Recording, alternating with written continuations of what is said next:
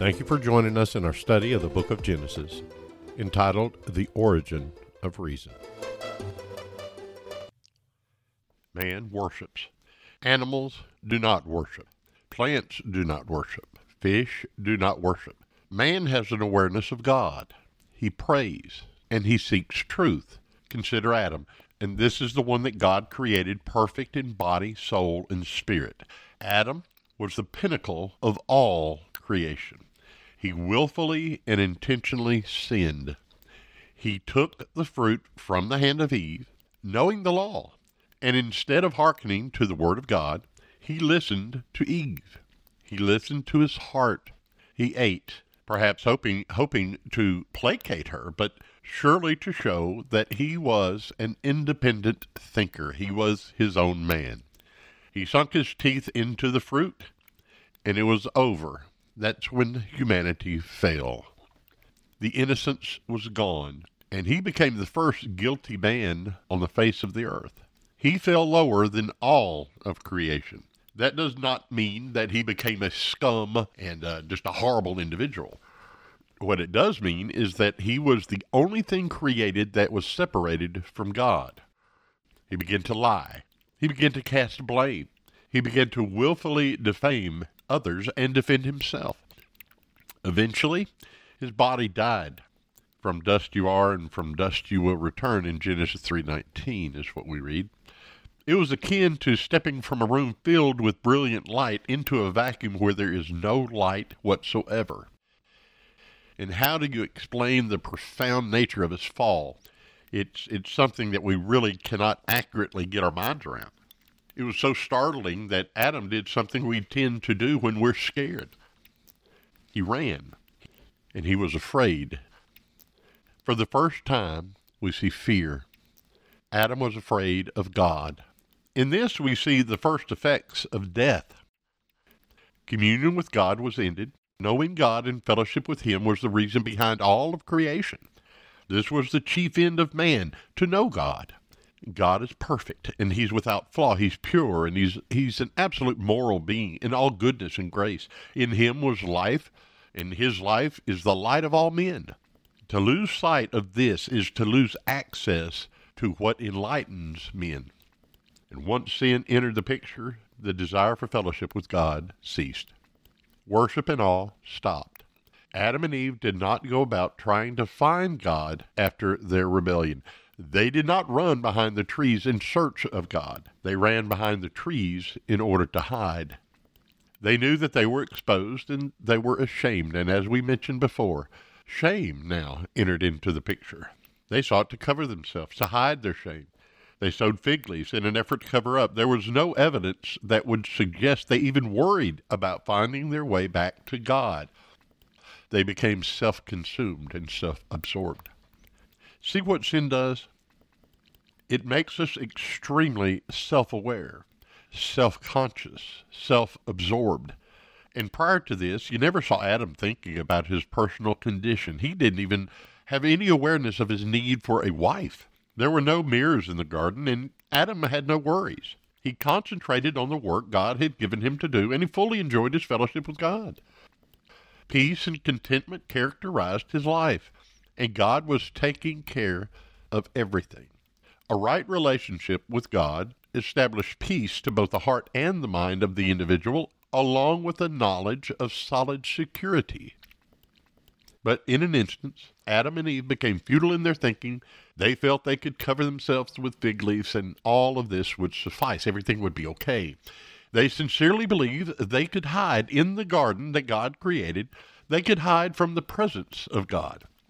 It was as if their understanding of the relationship they had enjoyed just a moment earlier had been forgotten. They were confused. They turned immediately to their own ability, and then they began to worry, something they had never previously known. How would they get by? What would they do? What about food and sustenance? Survival now became an issue. How would they survive? Then they heard the Lord walking in the garden, and Adam took his wife and hid among the trees of the garden. They lost the ability to reason. Had they forgotten everything about God?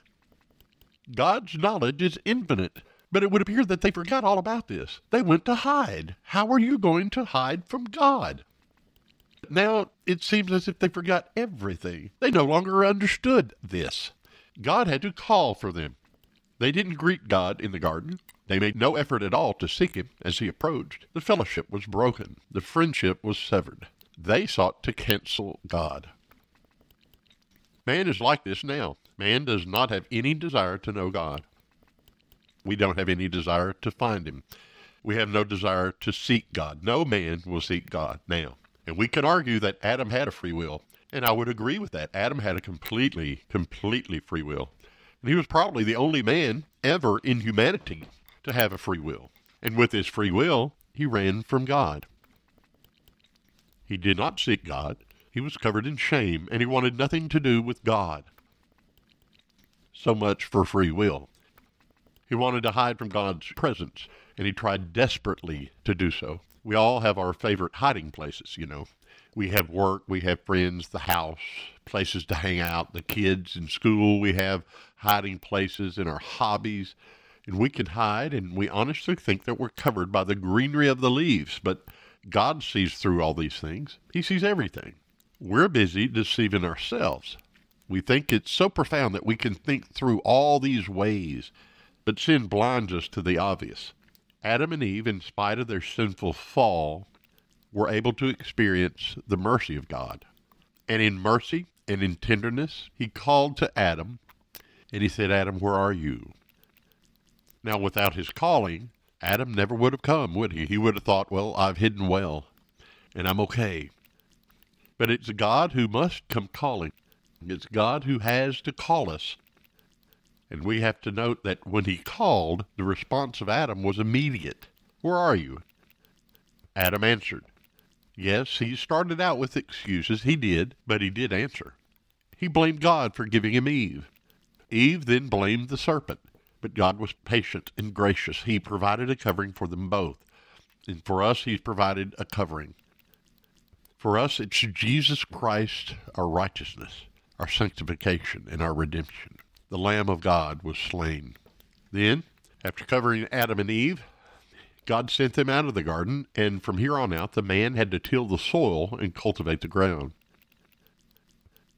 The wages of sin are so high. But when God calls to you, what do you say? Where are you, he says. Well, what are you hiding from? What excuses do you offer? What explanation can you give? What a mess we've made of life. But then we ask, what does all this have to do with me? Well, there's a great deal more involved here. Sure, we all see him. You, me, him, and her. We all see him. We're in this together. We sin because there's a deep unity in mankind. We sin because all of us, every one of us, are sinners by birth and by choice. It's who we are. It's not what we do. We do what we do because of who and what we are. In Adam, all men die. It's not possible for us not to sin. There's not one of us, you, me, him, or her, who's able not to sin. St. Augustine expressed it in this way. Non posse, non peccare. It is not possible not to sin. There's been a radical corruption in the spirit of man. The fall and original sin, it's not something where we focus only on Eve offering fruit to Adam. The fall encompasses radical consequences of that sin, which followed all future generations of mankind. The Bible is very, very clear on this. God holds the entire human race guilty of sin because of Adam. In the final summation, Adam fathered the human race, and we inherited his genes. And we, consequently, are like our father. Seriously, sit down and consider what I'm saying here. Some folks find this hard to accept. There's no sense of fair play here, and justice. This isn't justice. This is guilt by imputation. Why would God hold me guilty for the sins of another man? That's not fair. That's not right. To many, this is just outrageous, and it casts a real shadow on the equity and the fairness of God. And yet, God created all things, and does all things according to the wisdom that he holds. And somehow we believe that we can judge his equity. We know what's right and wrong. We're the one that did wrong. No jury in the world, we say, would hold this up as a fair and just thing. No guilt by association. No guilt comes by imputation. And what this means is we get credited with Adam's sin, and every individual gets credited with Adam's sin. That's called guilt by imputation. Most of us don't like to think about things like this. We don't like to think them through because it brings us to a dead end. There's no escape that thought. Why am I guilty of sin? Well, I did sin. But why did I sin? Well, I did wrong. I chose to. But why would you choose that way? We shake our heads and we move along. I have a job to do. I got to be to work on time. Now, I live in a small town in the Appalachian Mountains, and a lot of people think of it as a romantic little place nestled in the hills of Kentucky. And some are surprised to hear that we have drugs, rape, theft, political corruption, murder, all of these things that are packed into the borders of our small, sparsely populated county. Rural America truly is being decimated with illicit drugs. We have big sins, and we have little sins in our tiny little town. But where does all this come from if the Bible is incorrect, as some people claim? Now, I agree with most that these are the failings of individual people. That's true. And where you get a lot of people together, you get a lot of failing, right? The bigger the city, the more crime you find. But a chain smoker should not be surprised and blame others if and when diagnosed with a terminal lung cancer. It would be ludicrous for that individual to imagine as a basis for a lawsuit or to blame their illness on somebody else. They earned the lung cancer that they have. They actually paid for the privilege with each pack of cigarettes they purchased. They worked for it. With each cigarette they smoked. They earned their wages, so to speak. What about those who suffer maladies, though, for no reason? What about the small baby who has an inoperable brain tumor? What did he do?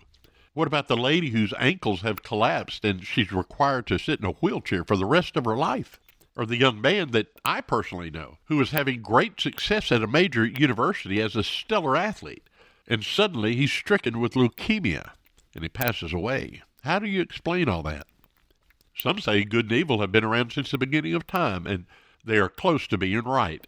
Except for a period of time prior to the fall of Adam, good and bad have always been here. Life has always had this push and pull, opposing forces working against one another.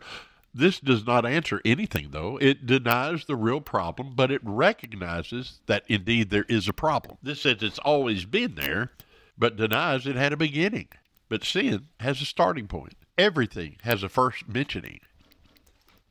When, where, how, and why? These are the questions we ask when we start to pull back the skins of the onion and examine where is the starting point. Eastern thought has given us the idea of reincarnation. We used to be someone or somebody else in a previous life, and today we have a movie out that's called A Dog's Purpose, and it talks about a dog named Bailey. Bailey gets reincarnated several times. And during the process of reincarnation, he picks up bits and pieces of life, and he grows in maturity and understanding of love and commitment. And he matures. He does some bad things, though, and because of this, he has to pay for the malicious deeds in the next reincarnation. And this is actually a pretty good effort on how to explain the sin and how we pay for it individually, but it portrays a life cycle that's very similar to the hydrological cycle. The rain that comes down, it replenishes the earth with water, but then it evaporates and goes right back up, and eventually it comes back down, and it does the same thing over and over. And it's not a true-to-life representation of anything. But it all sounds good. But let's ask this question. How did that individual become a wrongdoer in the previous life? The answer provided by reincarnation ignores that issue. It never answers the question. Where did sin come from? How did all this get started? There are no other answers. You try to find it.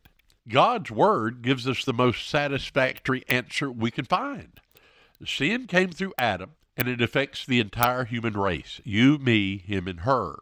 And due to God's judgment, we're all condemned to die. How did this come in? It came in through our representative Adam. We refer to him as the federal head that represented all of us. When he fell, we all fell, and sin reigned in death, according to Romans 5, verse 21. And here we are now. That was the entrance of our ability and desire to do wrong. But it doesn't end there, not even close. Finish reading the verse, Romans 5:21. Read it in its entirety. It finishes up by saying, so also grace might reign through righteousness to bring eternal life through Jesus Christ our Lord. The fall of man was a tragedy, but the grace of God is a miracle. And we find these things out as we look deeper into the origins of reason.